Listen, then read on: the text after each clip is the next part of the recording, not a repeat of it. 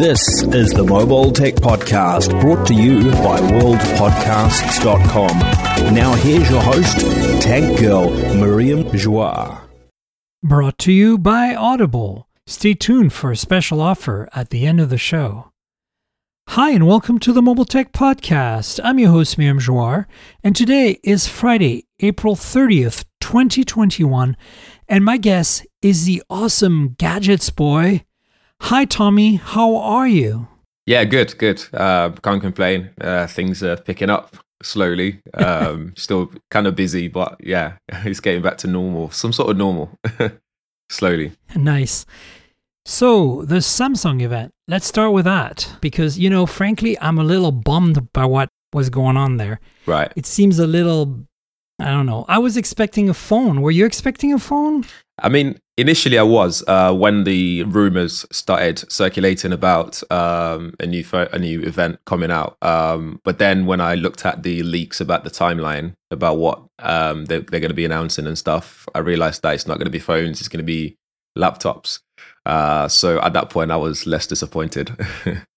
Yeah, sadly, Samsung does not include me in any of their briefings under embargo in the US. Right. So I didn't know what to expect, right? I was basically in for whatever surprise they were going to make at the event. So in my mind, I kind of had set myself on having, some sort of folding phone. So I guess I was a little disappointed.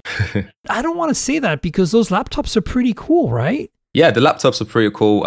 I think when it comes to laptop design, and in that sense, Samsung are very good at creating good-looking laptops. And when they put their AMOLED displays on them, it just makes it even much more attractive.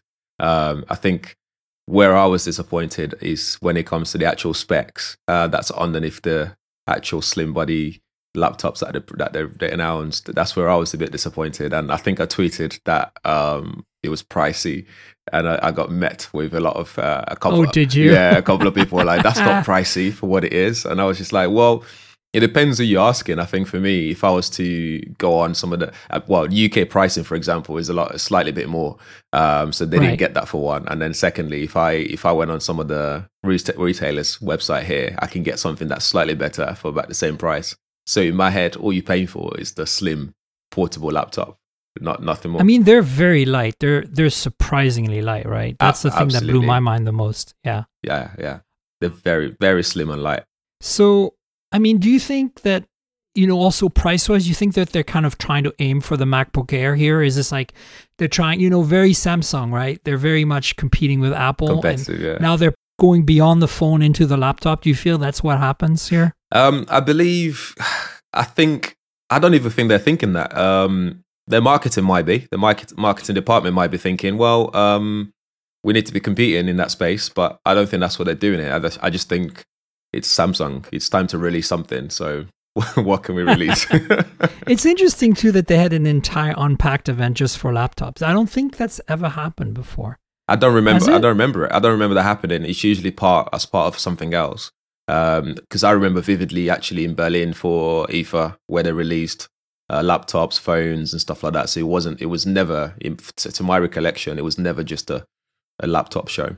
Yeah, I mean, we've definitely had laptops announced at Unpacked before, but as part of something else, Part of something else, that's right. Yeah, that's as far as I can recollect it. That's right. But yeah, I think they're really good for the people that I can imagine they're aimed at. It's a bit, actually, the demographic that they're aiming at is quite confusing for me because I'm thinking, is it for the work people? So if you want to work on the go, or is it for the creators? Because if it's for the creators, then it's not powerful enough, essentially, to do some of the stuff that we do. You might be able to run Photoshop and Premiere, but you won't be able to edit Premiere, like 4K videos in Premiere. You won't be able to do that comfortably for XE graphics card that's in there. So I'm a bit confused. I don't know. Who's it aimed at? That's my question. I mean, I think, first of all, let's talk. There's basically four, right? Well, four main devices. Yeah. There's the Galaxy Book, like the kind of the cheaper one. Mm-hmm. Then there's the gaming laptop, right? Yeah. Which is, what is it called? Odyssey? Is Odyssey? Is that That's one? That's right, yeah. Odyssey. Odyssey, that's one. And then there is the Galaxy Book Pro, which comes in two flavors, a laptop and a convertible, right? Right. And then those two, the laptop and convertible Pro, come in two sizes, right? Yeah. Is it 13 and 15? Am I right? Correct. Okay. So they're all priced slightly differently. And to me, I got the feeling that the Pros were not really competing with the MacBook Pro so much as competing with the MacBook Air. Yeah. Maybe I'm wrong, but spec-wise, that's what it feels like to me, especially when we know what the M1 chip can do, right? Exactly. One could even say it's competing with the new iPad Pro with the M1 chip. Right, exactly. And then where do you put the base model, like the Galaxy Book then? Is that just kind of like an even cheaper tier in your mind? Because there's nothing that Apple makes that's that low end, in my opinion. Yeah. Does that have an AMOLED? No, it's only the Pro, right? The Pro has AMOLED. I'm looking at the specs right now. Yeah, me too. I need to catch up. Because we look at so much products and specs and stuff, so it's easy to mix them up. But yeah, the Pro has a AMOLED display, and the X360 does as well, because that's just a slight variance in terms of spec. Standard Galaxy Book that doesn't have AMOLED. Doesn't have one yet. No. It's very, very basic. I didn't think it would at that price point. Yeah, it's 1080p resolution. It's pretty affordable, actually. It is. Yeah, it's a TFT, so I guess. Yeah, TFT money to it. I thought I read somewhere it was $800. So the cheapest one that they do is 679 euros. On Samsung. That's what I'm seeing. Yeah, on Samsung website, and that's with the i3 256 gigabytes and 8 gig of RAM, internal graphics. And it goes all the way to the Intel Iris Xe graphics with 1,149 euros with LTE. You've also got the i7 processor, which I'm assuming the i7 one would be one that people that wanted a bit more would get. Yeah. Also interesting, did you see that the Pro has 5G as an option? Yes, I saw that as well. Which I think is cool. I don't think there are too many laptops with 5G right now. Lenovo makes one. Yeah, I think Lenovo's heavily invested in that because they've been, I believe they were working with Qualcomm to get their 5G chipset, the mobile processors in there. Yeah. So, I mean, if you're a creative person like us and you want something with a little more horsepower and you are looking at getting a Galaxy Book of some kind, I think the Odyssey is the one you're looking at. Absolutely, yeah. You'd get that one. Right. And then my other thought process during the whole thing was with the pandemic and stuff, and no one's really traveling and mobile as we used to be. It's interesting that they're still heavily invested in creating these laptops. Yeah, well, I think with 5G as well. I mean, it makes sense to me. I don't want to get into the Apple earnings because it's not really a topic that my audience is super excited about. I mean, this has been earnings week anyway. Lots of interesting earnings but it's noticeable that Apple significantly increased their revenue on Macs this past, quarter. Exactly, yeah. And that tells me that there's a bigger demand for laptops. And I think a lot of that is driven by the pandemic, but I also feel that people are rediscovering, what it means to work on a computer rather than a tablet or a phone, right? Yeah. But what one could then say that with Apple though, their MacBooks, they're powerful enough to be your desktop once you connect it to external monitors. True. Yes. So I'm not reading too much into that for Apple. It's others that I'd be like, well, are people going to invest in this new Samsung Galaxy Books when they're staying at home? But then again, that's me thinking from a creator's perspective. But for your office worker, any of these laptops that they announced would suffice. They would, for sure, they would run Microsoft Word completely comfortably on them. So that's not an issue. But when you start thinking of us who are editing videos, that's when you start to think, well, would I ever buy one of these? Absolutely not.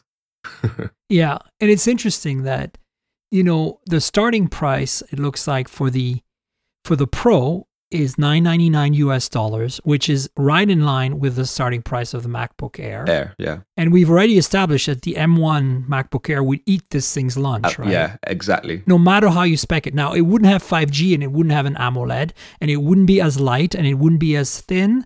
And that's about it, right? I'm not trying to be dismissive of what Samsung's achieved here because one of them weighs like 800 grams or something. Like, it's ridiculously light. Yeah, they are super light. I've got a Samsung laptop somewhere in my house. I can't remember the exact version. I did a video on it, and I remember taking it out of the packaging, and I was just like, I actually thought there was nothing in the box until I took it out, and I was super surprised how light those things are. So I'm impressed with that, and I'm always up for a good AMOLED panel. Same. And I'm always up for 5G. I mean, it's a given that eventually we want laptops with 5G, so happy with that. Yeah. I think at the same time, I just don't think Intel is cutting it in that performance to power consumption ratio, you know? Yeah, I agree. And they seem to be doing too much to try and to convince people as well that they actually are. But instead of concentrating on that and running marketing ads, they need to concentrate on actually making those products that people want to buy that sells itself. That's the way that I see it. And I want 5G on a laptop, but that's pre-pandemic. But right now, now you don't need it. That's the last thing on my mind. I'd rather use my Wi-Fi at home and stuff. If things do go back to normal, that when we can travel and stuff, then yeah, maybe that will become very useful. But again, a lot of businesses now have their staffs working from home, especially in the UK anyway. So again, I don't know what the future is for 5G on laptops here. Yeah, I would say that for you and I, who are kind of power users, having 5G on our phones is pretty much needed now. Yes. We want a phone with 5G because we change phones often enough. Absolutely. But I think that if you are, even me right now, I don't think I could justify 5G on a laptop, even if I was traveling, because I can always tether my phone, right? Exactly. And so it's not critical. No. And I also think it's one of those things where once Apple do it, that's when it'll become a thing. I know it's sad to say, but until they do it, it's... It's interesting you bring that up, because on last week's show, we talked about the M1 iPad Pro and, of course, all the other Apple announcements. And, my guest was Anshel, and we were talking about this, how here we now have an iPad with an M1 chip with 5G, right? Right. Like, nothing is preventing Apple from putting 5G radios in their MacBooks. And yet, that it's like, just like the touchscreen, they just don't want to do it, right? Like, it's just, they really are creating this artificial rift. Yeah. I agree. It's interesting. I agree. But, oh well. I mean, look, I think this is interesting. I mean, I would have loved to be talking about a folding phone with you today. Even if it hadn't been the Z Fold 3, even the Z Flip 2 would have been a very interesting topic. Yeah. But I think that we got to give Samsung some props for making some very sexy looking, at least the Pro series laptops. And I think it's interesting. Have they ever made a gaming laptop before? No. I mean, I don't follow laptops enough to know. Somebody maybe in Twitter can correct us, but yeah, I don't think they have, but they've made gaming monitors. And right. Yeah. So, and they make a lot of components that you can put in your gaming PCs, like your storage drives, like NVMe SSDs and stuff like that. They do that kind of stuff, but I don't recollect them making gaming laptops. But that's interesting though, because it means that if you are a big Samsung fan person and you want to get yourself a creator type laptop, you can now buy this. Yes. It can't underperform. I'm sure that thing is pretty good for editing video in Premiere. Yeah, it did well, depending on which one you go for. Yeah, of course. So yeah, I mean, overall, do you have any other takeaways about this event? Like, I didn't even watch it, to be honest with you. It was too early in the morning for me, and I had a bunch of other things to deal with that day. So I kind of like waited for the news to roll in, basically. Yeah. But did you watch it at all? I watched a little bit of it. It was very glossy, as always, typical Samsung. But I think the takeaway from it is just that it's just a filler at the moment to keep us interested until the actual bits that we're interested in. But whenever there's an event, I always just scan through Twitter to see what the kind of buzz it gets, and there wasn't a lot of buzz. It was just mainly in our community. Just it's announced, that was it. There wasn't much discussion going. There weren't that many discussions going on. The way Apple's M1 iPad Pro generated a lot of discussions around what's coming, or even AirTags. So yeah, it's funny because as I did not get briefed, I did not know what to expect, and then I looked at the news and I saw these Samsung laptops being, clearly an embargo had lifted. And I'm like, that's interesting that they would an embargo for their laptops before the big event happens. And in my head, I hadn't actually done the math that the event had already happened. Like, right. I thought, because I had confused the time zones, I thought I was going to be able to watch it still, maybe. Yeah. And so I'm like, oh, look, it hasn't happened yet. Maybe I was wrong about the time. So I started watching, right? And then I'm like, wait a minute, that's the laptops they just talked about. Oh, right, that's the event. That's why I'm not seeing any buzz, because you're right, I did not see much buzz at all. No. I mean, people didn't really care, did they? I don't know what it was, because like even here, I think only a few people had the hands-on briefing with them. I didn't.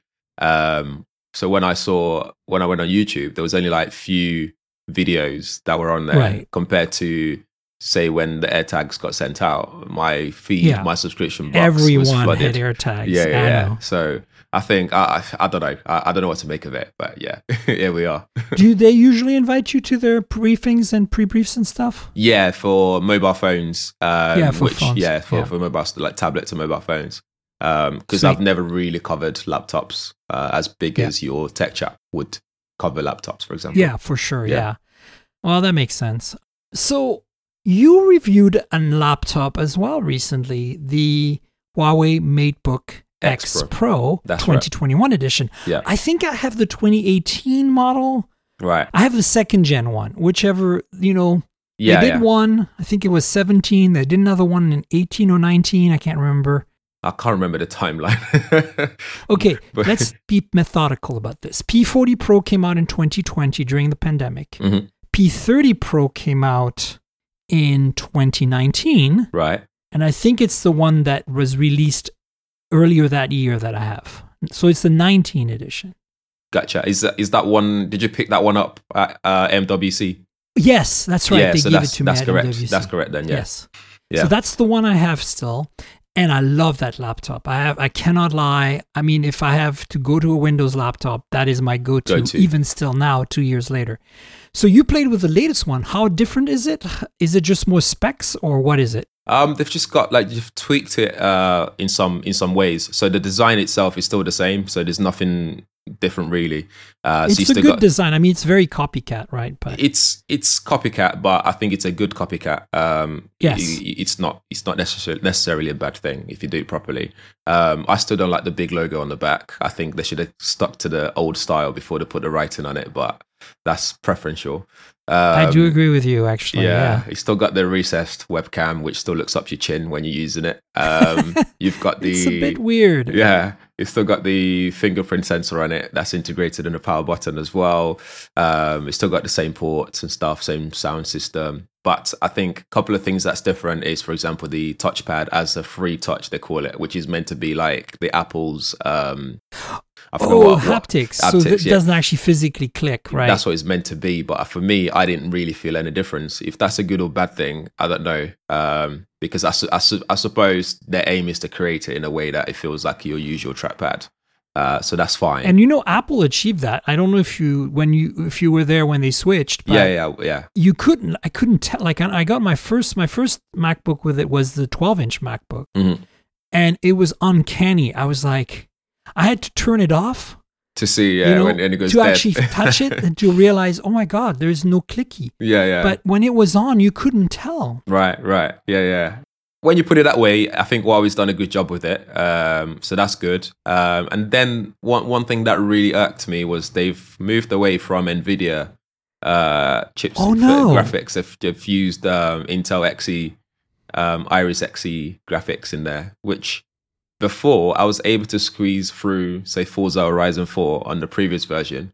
But this one wouldn't even load. Like, it just spins out and it crashes. So I think you still be able to edit videos, like HD videos in Premiere on it. No problem. But that's a step backwards. That's as far as it goes. That was one of the things that made that laptop so incredible. Right. Was the discrete graphics, right? Yeah, that's it. And I mean, they weren't top-notch discrete graphics, but they were still discrete graphics. Yeah, it was really good. The previous edition, I remember putting a video up, and it was me playing Forza on it, and a few people were asking me that, wow, is it actually playing Forza? And I was like, yeah, like, comfortably. But now you can't do anything. And then I pushed it. I tried to play Cyberpunk. I knew that wasn't going to happen. But I thought, let me just see what it does. And it came up saying it's flatlined. I was like, oh, that's a new one. So what gen is this? A 11th gen Intel or what is it? 11th gen i7 processor. So at least they went for pretty much the best mobile processor they have today, right? Correct. Yeah. Okay, good. Yeah, I think the graphics. Yeah. I think overall as a package is really good. Like it's a good laptop. What's the price point? Is it similar to the previous or is it cheaper? That's a good question. This is £1,599 in the UK. I can't remember how much the previous one was. I feel like the previous was like $1,499 or something like that. So maybe this is very similar. Yeah, so around about the same. Just slightly more, but yeah. I mean, I don't see them changing the pricing too much, honestly. No. Right? I mean, that wouldn't make much sense. Well, you do get decent package for that price. It's 16 gig RAM and 1 terabyte SSD storage in there. And Huawei are quite good with bundling other things with it as well. So I think I'm looking on the website right now. You got free gifts that you can pick, like Huawei Sound X Black. You can pick a backpack. You got Bluetooth mouse that you can pick with it as well. Or you can bundle it up with like the FreeBuds Pro. Or I didn't know. Of course. So when I was looking at this, I found out that Huawei actually did external displays as well, which is quite interesting. Oh, I didn't know that either. Yeah, I didn't know it until I was looking at this. Looking at the bundle that you can get. They do a full HD display, external display that you can get, a 23.8 inch display that you can buy. Amazing. You know, I like Huawei products a lot. I have a lot of them, but it's because I'm a journalist and they send me stuff. Yeah. I mean, you're in a different place than I am. Obviously, in the US, we don't have a lot of Huawei devices in the wild. Mm-hmm. I mean, there's a lot of them are sold. The laptops are sold. The fitness bands are sold. But how is it in the UK? Have you actually seen a Huawei laptop in the wild yet? That's a great question. Actually, no. I've never seen anyone use a Huawei laptop apart from another media. Exactly. I was going to say, apart from us, right? Yeah. Oh, that's interesting, actually. Yeah. I mean, it's sad, I feel, because they're such good laptops. Yeah, they're great. John, who you've met, he uses the MateBook 13, I think, not even the Pro. Like he uses that. Wow. He uses that every day. Yeah. Cool.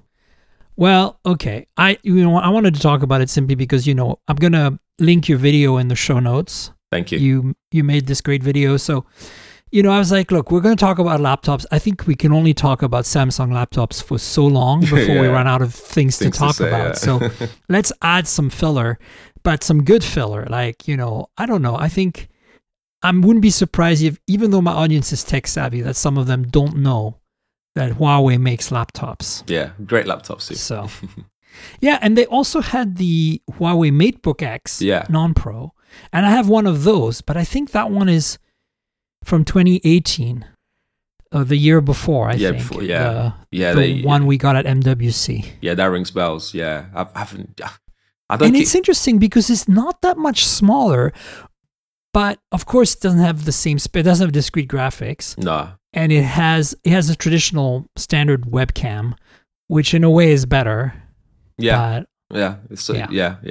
So yeah, and I don't think I've ever used. They have another series. I think they're just called MateBook, not X, and I think those are the cheaper ones. Yeah. So they do MateBook 13, which I said John's using, but that one's $899. So you say you say it's cheap, but you actually get decent processor in there. You get 10th gen i7, you get MX50 GeForce. Cheaper than the Pros is what I'm saying. Yeah, cheaper. Oh, right, gotcha. Yeah, it's cheaper than the Pro. Way much cheaper. But yeah. Yeah. Cool. Well, so in terms of other news, we have a bunch of phone news to talk about. Yeah. But before we jump into it's a bunch of India and China news. It's actually very interesting because it's another one of those Xiaomi is ruling the world kind of topics, because I really, actually, maybe this is topical because we just talked about Huawei, and I would love to hear your thoughts on this. Do you feel that as Huawei is struggling with, the restrictions that the US is imposing on it for chips and all that, do you feel that Xiaomi is just kind of eating their lunch, like basically trying to become the next Huawei when it comes to phones? Because it feels like that to me. I don't know what it's like with you and PR for Xiaomi in the UK, but PR for Xiaomi here, they are flooding creators, podcasters, journalists with devices right now. Like pretty much I can get anything in their portfolio by just lifting my finger right now. Yeah, it's the same. It's more or less the same here. Every device that comes out, they reach out to say, do you want to review this? Do you want to review that? So yeah, there's a new device. Every week it feels like. What feels like every other week there's another phone. They just sent me a Mi 11i. Right. And you know how good Xiaomi is at part spinning, right? You know how mixing and matching parts from different things. The Mi 11i is the same as the Poco F3. Gotcha. But with a Snapdragon 888 and a 108 megapixel camera. Interesting. Same chassis, same camera pod, same size, same battery. Everything is identical except you get, instead of an 870, you get an 888. And instead of a 48 megapixel camera, you get a 108. Right. It's crazy. And they say that you want one. Tell me, I can't say no to these things. Like, I have terrible impulse control. So I said yes, and says, now I have yet another Xiaomi phone that's just a variation on the Poco F3 I've been using for a few weeks. It's ridiculous. Yeah. I like some of their phones. I think the M. Oh, they're great. Yeah, the Mi Ultra 11. I had a go on it not too long ago, and it feels solid. It feels like a proper premium device.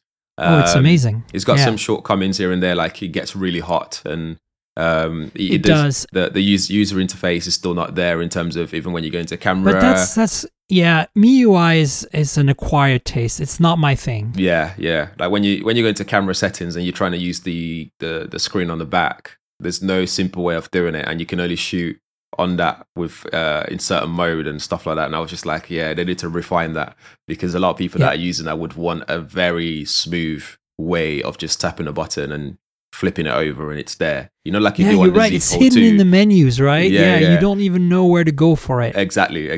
But other than that, I think hardware, it shows that they've just mixed and matched different things, and then try to make their software patch it all together into one thing. But you know, I've been using their phones for a while now, and I would say the last 2 years, MIUI has completely drastically improved. Do you remember when the quick settings were at the bottom and you had to swipe up like the iPhone? Yeah, I do. That's I mean, that's not that long ago. That's when they were still copying Apple. I know, and then they're finally coming to their senses, and I have a feeling that give them another year, and they're going to be a lot more like Samsung, you know. And Samsung itself is a lot closer to Oxygen OS, which is a lot closer to Google Pixel, right? Yeah. And so I think we're getting there. I want to give them credit though for improving drastically, but the hardware has always been on point. Yeah. And I just actually a couple of hours before we recorded this podcast, finally published my Mi 11 Ultra unboxing video on my YouTube, and I'll link it in the show notes. And I've been using that phone since early April, and it's incredibly good. As you said, it does get a bit warm, especially if you're gaming. And also, I have to say that Xiaomi's imaging expertise has gotten extremely good over the years. Yeah. But I feel that on the Mi 11 Ultra, they still need some fine tuning. I was expecting more of that GN2 50 megapixel sensor. You know, like it's good, but I felt like with the size of the pixels and the size of the sensor and all that, I was hoping for even better. Like I was thinking more in line with the Huawei P40 Pro Plus or P40 Pro, you know, for low light. Yeah. But because it's RGB, it's not RYYB, I think it just can't compete. Right. I think with things like that though, is you have the hardware that's capable of doing all sorts, and then I think if you're not Google or Huawei, who spends a lot of time refining the processing part of it, then you can tell straight away as soon as you start taking pictures with them, because you're like, well, this is 50 megapixel, but it doesn't feel like a 50 megapixel right now. What's happening? Yeah. No, for me, it was more like, I was expecting just better low light performance because of the size of the sensor. I mean, everything else about it, I think that having two 48 megapixel sensors, especially Sony IMX586, which is a very well-known and well-tuned sensor now, as the telephoto and the ultrawide, that pays off, you can tell. Yeah. But I've seen the results of what, like, say, the Vivo X60 Pro Plus can do with the GN2 sensor, and I feel that they're doing a better job than Xiaomi is. Right. So, I still think a bit of fine tuning there. Yeah. But it did take 2 generations before Samsung themselves were able to master the 108 megapixel sensor, right? Yeah. The S20 Ultra last year wasn't that great. It was awful. And then the Note 20 Ultra finally fixed a lot of that, right? Yeah. Absolutely. Like I was saying, it's all in the software, and once you can refine it and actually learn from what people are telling you, and actually this is why Pixel phones do really great, because they use Google Photos to feed the algorithms. Exactly. To know what people are taking, to know what good photos look like, so they can do that, listening to people without asking. But Samsung could do that because people like us are constantly telling them what they should be doing. So it looks like they're finally listening. So that's good. It's sneaky, but it's great. I mean, the end result, like machine learning only works when you can feed it data, right? That's where Google wins, right? That's it. For sure. And I think Apple has an edge there too, because they have iCloud. Yeah. And people store their photos in iCloud a lot. That's right. That's right. Yeah. So, but since we started talking about Xiaomi, I want to talk quickly about this Redmi K40 Gaming Edition. Yeah. It's China only right now. Yeah. But it's very interesting because it's kind of like a mid-range price gaming phone with a MediaTek Dimensity 1200. So think of the Redmi K40, which is a Snapdragon 870 powered phone. Think of that, but now think of that as a gaming phone with a MediaTek Dimensity 1200. That's basically what they did. Yeah. And I think props to MediaTek. I think just like Xiaomi is going hard right now, trying to release phones and stuff like that. I feel like MediaTek have just come out of the woodworks and said, look, we actually make processing chips, even though they've been making it for like how many years, but no one knew about them. But I feel like now they've doubled down on making loads of different processors, and I think you were there in San Francisco, and you can tell that these guys are serious about what they're doing. Yep. And I think the Dimensity 1200 is actually a really good processor. Yeah, I agree. So for sure. they've picked the right partner in this sense, because these guys can actually work with them and tweak on both sides. So Xiaomi can tweak software side, MediaTek can improve on what they learn from this for the next chipset. But I think this Redmi K40 is actually a really good package. 120 hertz refresh rate, really, and the price $309 for the base model. A ridiculous price. You can see where they've sort of compromised a little bit. Like you've got Full HD Plus display. It's a Gorilla Glass 5 screen. Glass on the front. Trying to think what else. It's 120 hertz, which is nice. Yeah. What's the touch sampling rate? Do we know? 480 which hertz is touch response. That's a lot. But you can tell this is geared towards that gaming. Definitely a gaming device, even down to them having a JBL 67 watt fast charging. They only have that on the Mi 11 Ultra right now. There you go. So it's got everything for gaming. So the GPU's there, which is the latest G77 MC9. You've got big battery, fast charging. You've got JBL tuned stereo speakers, so they care about sound as well. So the area that I know that this will fail really with the camera. But that's not who it's aimed at. Yeah, I mean, honestly, it depends, because again, Xiaomi's gotten pretty good at imaging lately, and if it's the same 64 megapixel we saw, say, on the Poco X3 NFC or some of the Xiaomi, the Mi 10 series phones last year, it's actually not a bad setup. I mean, it's not going to be great, but it's going to be good enough, I think. It's going to definitely be like just below the flagships in terms of imaging, Yeah. I mean, that's not to say, I agree. You'll still take good pictures that you can save and share on social media if you wish to do so. Hence why I was saying, like, for the price point and people that is aimed at, that's more than enough, I think. They'll be fine. But you know what's got me the most excited about this phone? Some of the colors, like the yellow, is really cool. But the triggers on it are mechanically, they pop out. So there's little sliders. Right. And you slide them and they unlatch these buttons that raise. I'm pretty sure it's purely mechanical. There's no electric motor like on the Legion, the what is it called? The Lenovo gaming phones where the triggers lift out. This is the same idea, but it's purely spring loaded, right? Like you slide the little thing and thing pops out and that's you have amazing. A clicky click. Yeah. And I think this must be like fidget spinner satisfying to click these things open, Yeah. Also, once you go shoulder buttons on a phone for gaming, nothing else competes. Like you're gonna get on any other phone, and you feel the difference. It's going to feel like a lag, especially if they're physically clickable buttons. Yeah, I agree. Like I feel like some, Red Magic has the capacitive ones, and I think it's okay, but it doesn't ever feel quite right. No, it doesn't give you the same satisfaction. Absolutely not. No. What's Asus doing with the ROG phone now? Is it physical now, or do they still do capacitive? I'm not sure because I've never. Fun fact: I've never used any ROG phones at all. I only got the first one, and then they haven't sent me anything since then. Probably because I didn't like it enough or something. Right. I went to their launch event for the first one, I think, but then I followed up with, can I have one to review? But I'm still waiting till today.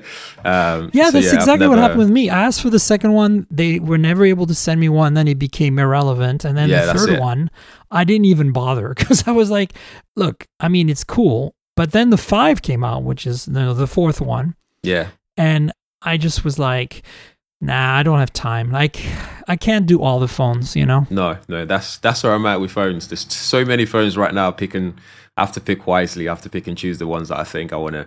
Like even the Xiaomi Mi 11 Ultra, I wanted to review that, but they took so long that by the time they said, "Oh, we've got one, but it's not even in the box," I was like, "Well, nah, it's okay. It's a bit too late for my audience now. They've seen it all." Yeah, that's the challenge, right? Yeah. I still like to get my hands on them because it gives me a point of reference. Yeah. And I was very clear with them. I say, look, I'm not sure I'll be able to actually create content around this, but I'd love to try it out to get a perspective on it. Yeah. And usually smart PR people are okay with that. Right. I was going to say, what was the reply? Because the problem here is if I get that phone in based on the same thing as a point of reference, they'll be expecting a review from it, which... Yeah, I guess, having been a journalist for a long time and having, I used to work at Engadget, and, I'm always very transparent with my PR contacts about my intentions when I request reviewing it. Like if I know for sure I'm going to be reviewing it, I will tell them. If I think it might get some mention in the podcast, then I'm telling them that, right? Like, yeah, that's fair. And they can decide on their own what they want to do. But I think smart PR people, assuming they have availability of devices, will send them to you anyway because they know that it's a long tail game, right? Yeah. It's a matter of like, if I can get the Mi 11 Ultra, which I did, even if I didn't get it in time, I didn't get it in time. But it's nice because now I have a point of reference. I know how it competes, how it places versus the S21 Ultra versus the P40 Pro Plus. Yeah, right? yeah. And so for me, it's, as somebody really passionate about imaging, it's really important, even though it's hard for me to justify a review right now. Yeah, that's fair. Because timing. Yeah. But I still am glad they sent me one because I'm still putting some photos on Instagram and I'm still like, talking about it with you right now on the podcast. You know? So I think, some PR people don't see the benefit. And I'm like, okay. And some others are just like, all right, you'll send it to you anyway. Don't worry about it. Yeah. And Xiaomi is very generous. As I said, I think they're really trying to get themselves out there. Yeah. And, and that's kind of why I feel they're trying to take over the role of Huawei. And I think Huawei used to be super generous on devices as well. They still are. But my point is that, for a while, that's how they got our attention in the US, especially the media, by being like, hey, we exist. You want the latest? And we'd say yes. And then they would send us a P40 Pro Plus and we'd be like, my God, this phone is incredible, right? Yeah. So, yeah. They're getting there. Interesting. They're getting there. I think more people know about the name Xiaomi now. So, especially in this region. So, it's working. So, remember how we talked about part spinning earlier? Okay, yeah. This is the thing about Xiaomi that's crazy. Xiaomi just launched 2 phones in India alongside the Mi 11 Ultra. Yeah. The Mi 11 Ultra for India is exactly the same as the Mi 11 Ultra for global or UK, I mean, because there's no US model. But they launched 2 specialized quote-unquote phones for India, the Mi 11X and the Mi 11X Pro. Right. And guess what those 2 phones are identical to? In every way. Specs, design. The 11X is identical to the Poco F3. I was going to say, yeah. And the 11X Pro is identical to the Mi 11i that I'd mentioned earlier. Yeah. Basically the Poco F3 with a 888 chip and a 108 megapixel sensor. Yeah. So this is the crazy thing about Xiaomi. It's like there's so much overlap of everything, Yeah. I think it's mad. I don't know, and I think they don't care because they just want you to have their brand they don't care. in your hand. That's the main thing. And they've packed it with such high spec as well. I think with Snapdragon 888 in there, like that's just top of the line spec in a phone that doesn't cost much. The only thing that distinguishes this phone, the Mi 11i or the Mi 11X Pro in India, with say the Mi 11, the normal flagship, is OIS on the camera and wireless charging. That's the only two differences. Gotcha. Maybe there's one more difference: the 33-watt charging, yes, versus 50-watt charging, and then maybe like the IP rating and stuff like that. Yeah, exactly. But actually, ironically, the Mi 11 isn't IP rated, and the Mi 11i is IP53. 53, yeah, and then they use Gorilla Glass 5, and I think it's a good package. And the Mi 11X Pro has the 108 megapixel Samsung HM2 sensor, which is the same one in the Realme phone. I think it was Realme 8 Pro that I reviewed not too long ago, and that performed really well in terms of resolution. I actually compared it to the S21 Ultra, and a lot of people just didn't believe it. Like, unfortunately, it was a sponsored content, which made people thought, actually, wait, this is lies. I was like, no, I've uploaded them to Flickr. If you want to check the EXIF data and check it out yourself, Pixel Peak, help yourself. But the 108 megapixel HM2 on there is incredible. It's been my experience as well, to be honest. For me, I have the Realme 8 Pro as well, but the one that really impressed me is the Redmi Note 10 Pro. Right. I haven't used that one. Which also has the Samsung HM2 in it. Okay. And I just reviewed that for geekspin.co. By the time the podcast is actually live, it will be probably on Geekspin.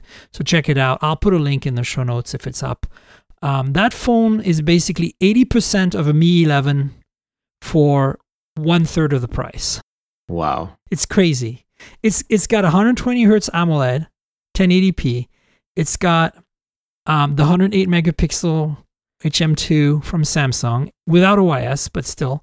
It has the same macro, 5 megapixel autofocus super macro as the Mi 11. It has 5,000 milliamp hour battery, 33 watt charging, headphone jack with a really good DAC, stereo speakers. Even though they're not Harman Kardon branded, they sound pretty much identical to Mi 11. And the whole thing costs $280.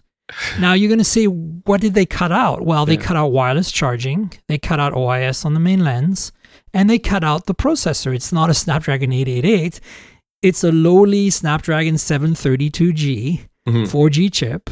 But nonetheless, you gain a couple of things. You gain a headphone jack and you gain an SD card slot. I think for that price, I just can't think of a phone that has better specs. Yeah, not off the top of my head, no. Like the Realme 8 Pro came very close. Yeah. But the Realme 8 Pro doesn't have 120 hertz refresh rate. Yeah. And so to me, I think right now, if you want an affordable phone that really kicks ass, the Redmi Note 10 Pro, in India it's called the Redmi Note 10 Pro Plus, is hard to beat. I really don't think you can do better than that. Yeah. What I do wonder though with all these releases and stuff is software updates and security patches. How long we love those for? Because these guys are releasing these phones. So it's like I don't even know what analogy to use, but they're just flooding the market with so many devices that you start to worry that where is it going to go wrong? Well, I mean, that's the challenge, right? For me, I mean, I obviously keep my phones for a very short time, so I don't really have to worry about that. But I do know that it matters, and I do try to care as much as I can. I think Xiaomi's gotten a little better with their updates, but it's not like OnePlus or even Samsung or Google, where you know you're going to get 2 years, 2 Android versions, right? Yeah. So yeah, I mean, look, Xiaomi's doing some good things. There's no doubt about it. It's very impressive, frankly. But you know who's kind of learning from Xiaomi, and it's kind of surprising me how the strategy's been changing? So it's probably a different perspective for you in the UK, but in the US, your Moto obviously is a well-known brand, being originally an American brand, now owned by Lenovo, Motorola. The G series in this country is very popular, and especially in prepaid. And you probably know that the G series is also very popular in South America. I think that in Europe, you also have a bunch of G series now. Yeah, Motorola used to be popular here years ago with their flip phones and stuff. But I think right now they're not as popular as it might be in the US. It's not a big deal here as such, because one thing I've learned about Motorola devices here is, for me anyway, every time I've used one, is the spec doesn't match up with the experience that you get on it. Right. So I think I had a phone that came the other day for an event they were doing, and as soon as I switched it on, it was just laggy. Like photo app was laggy. Trying to take low light photography was just like using a potato to take a photo. Oh, their cameras are always crap. So I was just so disappointed that when the PR asked if I wanted to keep you for longer to review or anything, I was just like, no, like pick it up. But yeah, for me, they always have these good specs. Like I think the one you're going to talk about, the G60 and the G40 Fusion. Yeah. They have large battery life, Well, so I think this is what's interesting to me is like, until now, the G series here in the US was always like underachieving, I felt. Like, it was a very affordably priced, but it didn't try very hard to deliver much for the price. You know what I'm saying? Yeah, like you'd see a phone costing $300 and it had a 60 hertz display and a mediocre camera and not enough RAM and, full plastic build. And then you look at what Xiaomi's doing, which is the opposite end, right? That the Redmi Note 10 Pro I just talked about and raved about, and I'm not expecting Moto to be able to quite meet Xiaomi here, but I think they're learning that to be competitive, at least in India, they have to be spec monsters on paper and actually deliver a good experience. And I think the G60 and the G40 Fusion, I think this is a turning point. If you look at the specs and the price, they're going after Xiaomi. Yeah. But I think, like I said, for me, I'd need to use it to confirm whether this is actually worth the price or even not even the pricing yet, is the experience using it. Because is it any good? Yeah, because for me, every time I've used a Motorola device, yes, they can shout about 6,000 milliamp hour battery, 102 megapixel, 8 megapixel sensor, etc. But it's the user experience. Does it actually match up to those things that's in the hardware in terms of software and everything else? So that's. But it is interesting that they're actually giving the specs now that are competitive, because until like this phone 2 months ago would have had a 60 hertz display and a 48 megapixel camera. Right. You know what I'm saying? For the same price. The same price, yeah. So I think they're learning from Realme and Redmi to really deliver on the specs, since India is so spec sensitive. Yeah, right? they are. So now hopefully they can actually follow through with this being a decent phone. Yeah.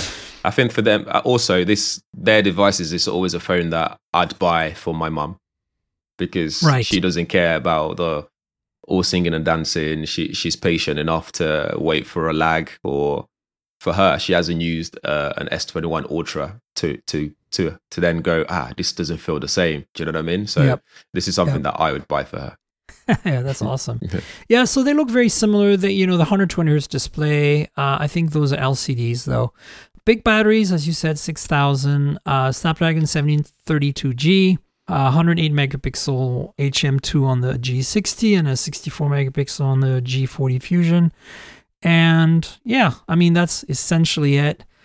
The pricing is very aggressive, and that's very interesting because, again, Motorola has always kind of underachieved in that sense. This is India, of course. Yeah. But in the US, they've always been a little too pricey, in my opinion, for what they delivered. Right. Even when they delivered a decent experience, because unlike you, my experience with Moto phones for the US, the G series, is that they're not bad. They're a good user experience, primarily because they're very stock in their Android, and they're smooth enough.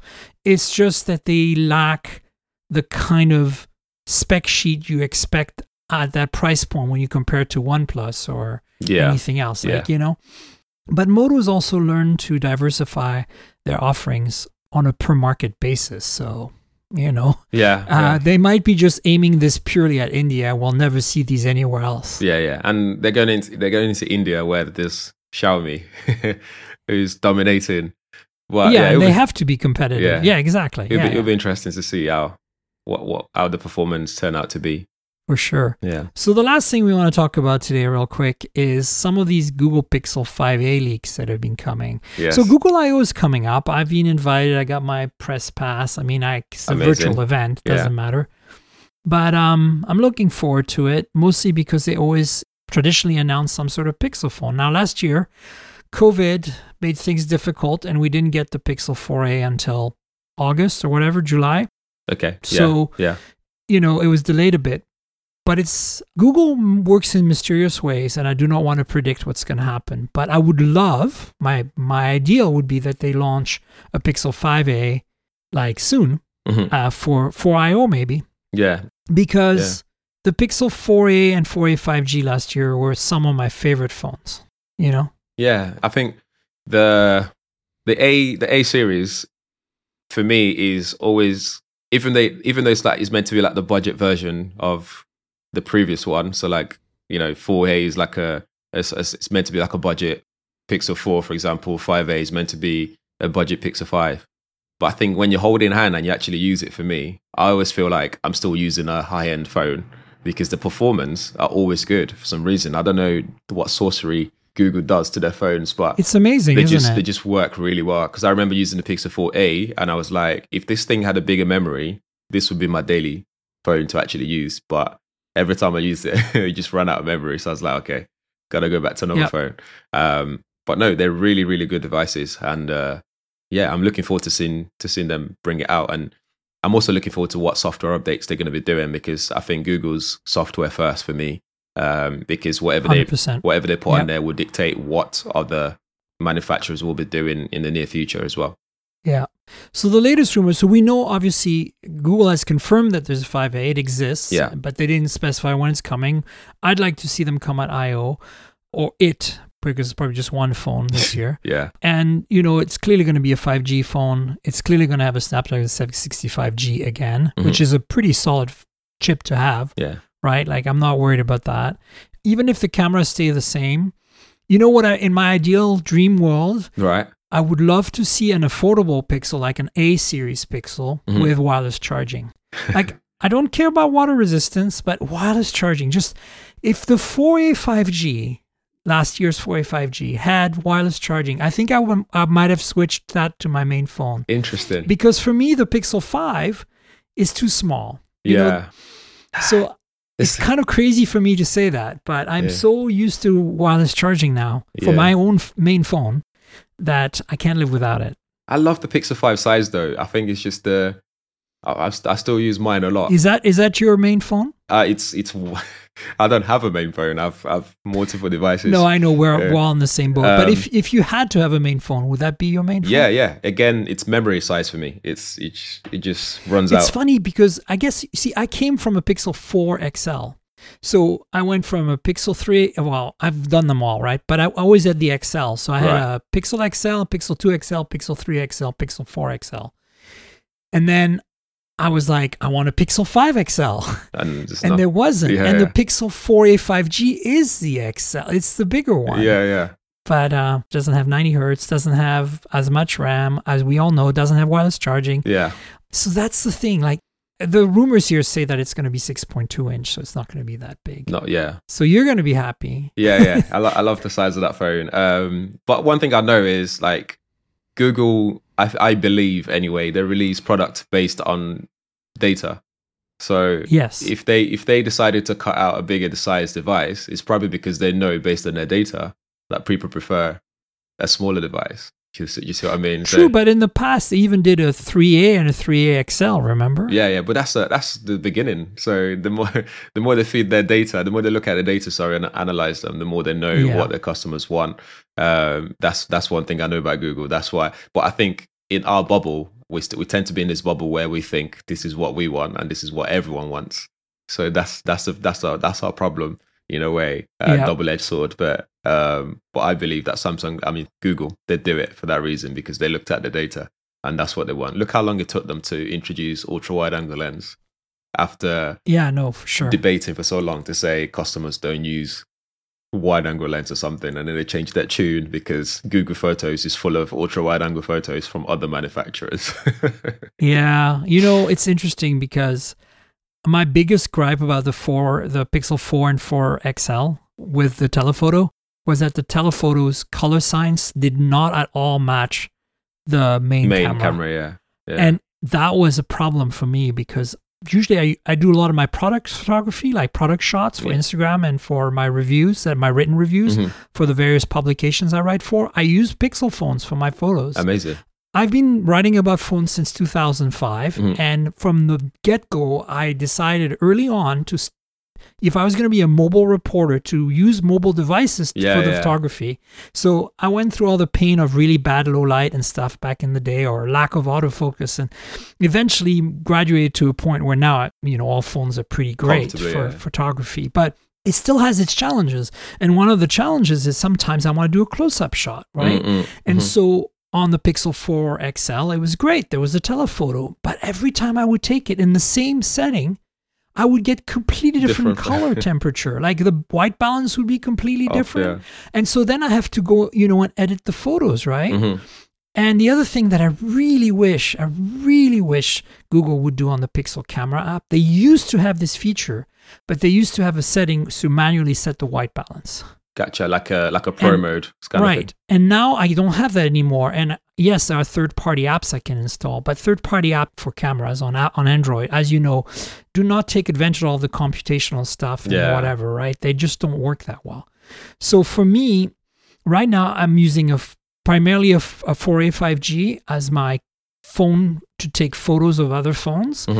And when I want to zoom in, I just use the 2x. Like I'm using a digital zoom on purpose, and I accept the loss of quality because I get the same color temperature. I get the match of the previous photo I took, very closely. Yeah.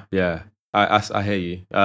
Like basically, I'm controlling my white balance right now by controlling my environment lighting, right? Gotcha, yeah. And it works because if you are shooting in the same direction with the same kind of lighting, you get roughly the same white balance, and it all works out. Yeah. It's nice. Yeah. But if you are shooting with two lenses that are radically different color science, like the Pixel 4 XL used to, even though it had a physically better telephoto, right? Because it was optical, I was just so much work to edit it. And fix it. Yeah, I agree. I think I'm with you there. But it's interesting. I think the key thing there for me would be, again, wireless charging would be nice to have, because just my ecosystem at home is set up to have wireless charging all over the place. I absolutely love wireless charging. And I also miss micro SD card expansion. I know that's far ahead. That's well, no too Pixel late. Has ever had that. That's so that's never going to happen. But that would be on my ideal wish list kind of thing. But I also wish they improved the audio, the sound that comes out of them, because I don't think they're that good. It's basic. It's stereo. At least it's stereo, but it's not that great. No. Considering they make good speaker systems in terms of Google Home Hub and stuff like that, they sound really good. You'd expect their phones to have a really good sound system as well. And Pixel Buds is actually one of my favorite. They sound very good. In-ear headphones. I would have thought their phones will have a good sound quality as well. But it's very teeny. Sounds like. I mean, I think you might want to wish that for the Pixel 6 because I think the 5A is probably going to be cutting some corners somewhere. Yeah. But this is something I'm glad you're touching on this, the wireless charging thing, because for me, this is the feature that I do not understand why manufacturers consider this to be a premium feature. Yeah. Like I understand that it is more expensive to add, and on a budget device, you have to make decisions about what gets cut out. I get that. And in that sense, I understand why they don't put wireless charging. But I want a change of behavior to exist in the phone world where wireless charging becomes commonplace, even in the mid-range, even in the low budget range. I would love to see that more prevalent, and I want one of the manufacturers to start this. Like Samsung really has driven wireless charging hard in the flagship segment, and now it's become very commonplace. But look at how resistant OnePlus was for the longest time, right? Yeah, that's very true. And it's interesting that you say that as a premium feature, because right at the moment we're seeing a lot of 120 hertz refresh rate on displays, exactly, even on a £120 phone. So you're like, if that's not seen as a premium feature, then it doesn't make sense that wireless, they should be on the same playing field, right? So wireless, absolutely, and that's why I want to see more wireless charging on affordable phones, just because, Like I can live without an IP rating, and I can live without a headphone jack. I mean, it's not ideal. I still like wired audio a lot, but I can live without it. There's adapters and stuff. But I feel like wireless charging is really impossible to add. Like you just can't, nobody does even if you can somehow build you'd have to build a case, like the Mophie cases for the iPhone. Adds extra. That has like a coil in it. And then it becomes bulky and ugly and terrible. Yeah. So I just feel like, it's just such a small thing. It's not that expensive. It could be a differentiator in the same way as you said, 120 hertz and 108 megapixel HM2 sensors are. Yeah. I don't know. We'll see. We'll have to speak to someone who can tell us how much it costs. If somebody could pull it off, it would be Google, because it would be so Google-like to just say, "Oh, we're going to put wireless charging on an affordable phone." Yeah. It would be interesting to speak to someone who can tell us how much it actually costs them as a manufacturer to put wireless charging in there, 120 hertz refresh, and what else are they all using these days? 108 megapixel. High megapixel cameras. Yeah. How much did those things cost? And fast charging. So fast charging, again, I wish every manufacturer have. It doesn't have to be ridiculous like Huawei's top end one. 33 is my sweet spot. Give us 30 or 33 watts. Yeah, I want a 15 minutes charge. Should give me enough to last me the day. I'm not worried. Yep, exactly. So 100%. So let's see what happens with that. I feel like maybe Google will surprise us, because they were early adopters of wireless charging. Yeah. The Nexus 4 had wireless charging. Yeah. So, do you remember back when Nokia was doing Windows phones still? Yeah. Almost every Nokia phone that time, whether there was a flagship or a mid-ranger, had wireless charging. It's crazy. It's crazy that here we are 10 years later and it's still not popular. Yeah. I always think like Nokia were ahead of its time in terms of the product, even down to those tablet devices they were making back then, the 10, 1520 and 1320, I think it was. If you remember those, when we went to Dubai. If you at Abu you were Dhabi, there, right? When they launched those devices. Oh my God, that was such a great event. And I used to think these devices are amazing. If they were to launch that now, those portfolio now, obviously make them slicker and updated camera hardware and stuff and Android on it. They would have been fine. But yeah, it's just a shame. Those were great devices. Even down to we were talking about this AirTag. How Nokia did their tracking device back in the day. Back then. And that was not even a big deal. It was just an accessory. It was just in case. There you go. We make this as well. Yeah, they were ahead of their time. Oh man, I remember Nokia World in Abu Dhabi. That was so good. That was an amazing trip. Wow. Well, listen, we should wrap it up. Do you want to tell folks where they can find you on the internet, Tommy? Absolutely. You can find me at GadgetsBoy, so GadgetsBoy, on every platform. Yeah, you should subscribe, follow, and all that good stuff. You have some great content, and hopefully the folks that are listening here, if they don't know and don't follow you already, will follow you after this. Thank you. I really enjoy your content. I appreciate that. Thank you very much. And folks, you know where to find me on the internet. I'm at Tankgirl. That's TNKGRL on Twitter and on Instagram, as you know. It's like the comic book character Tankgirl, but without the vowels. And if you want to comment on this podcast, talk to Tommy and I, just go on Twitter. And if you want to look at pretty pictures taken with phones and pretty pictures of phones, go to my Instagram. And then, there's a couple of YouTube channels that go along with this podcast. There's youtube.com/mobiletechpodcast, which is the main channel, has all the unboxing videos and sometimes reviews and sometimes hands-ons.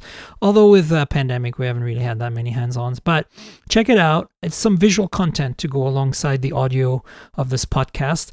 And then there is a new channel that my producer and I have been working on, trying home automation, travel, gadgets, things that are peripheral to the mobile world. So we're just starting there and we need some more subscribers. So youtube.com/mobiletechmore. Just go subscribe so we can get monetized, and we've got a whole bunch of content in the pipe. So stay tuned for that. The podcast lives at mobiletechpodcast.com. If you want to subscribe, that would be wonderful. We're on all the big platforms: Google Podcasts, Apple Podcasts, Pocket Casts, Spotify, everywhere good podcasts can be found. If you use a podcast app that lets you rate or review the show, please consider doing that for discoverability. It really helps. And there's a donate link in the show notes. If you can help financially, go for it. It is a PayPal button. It's pretty straightforward. Just follow the link. And then finally, I want to thank our sponsor, Audible. Audible has been with us since the early days of the show, and they're a wonderful sponsor. They have a great deal for you. If you don't have Audible yet and you want to get it, you get a 30-day free trial. You get to keep a free book at the end, whether you stay or not. And the offer is at audibletrial.com/mobiletech. That's audibletrial.com/mobiletech. If you're not familiar with Audible, they are the premier, number one, awesomest audiobook platform in the planet. They have an incredible selection of books. Some of them are read by the authors, which I really like. And then, it's like, if you like reading as much as I do, if you're like a bookworm, it's like reading without having to use your eyes. It's just like you can close your eyes and listen and you get the same experience. It's the same epic long thing as reading a book. You can put it down after an hour or two and then get back to it later. It's totally awesome. So check out Audible. They're wonderful. You can help them and help us at the same time. audibletrial.com/mobiletech. And Tomi, thanks again for being on the show. I really appreciate it. Always a pleasure. Thanks for having me. We'll definitely have you on again at some point. And folks, we'll have another show next week. So stay tuned for that. Until then, cheers, everybody. This has been the Mobile Tech Podcast with Tank Girl, proudly presented by worldpodcasts.com. You can visit us online at mobiletechpodcast.com.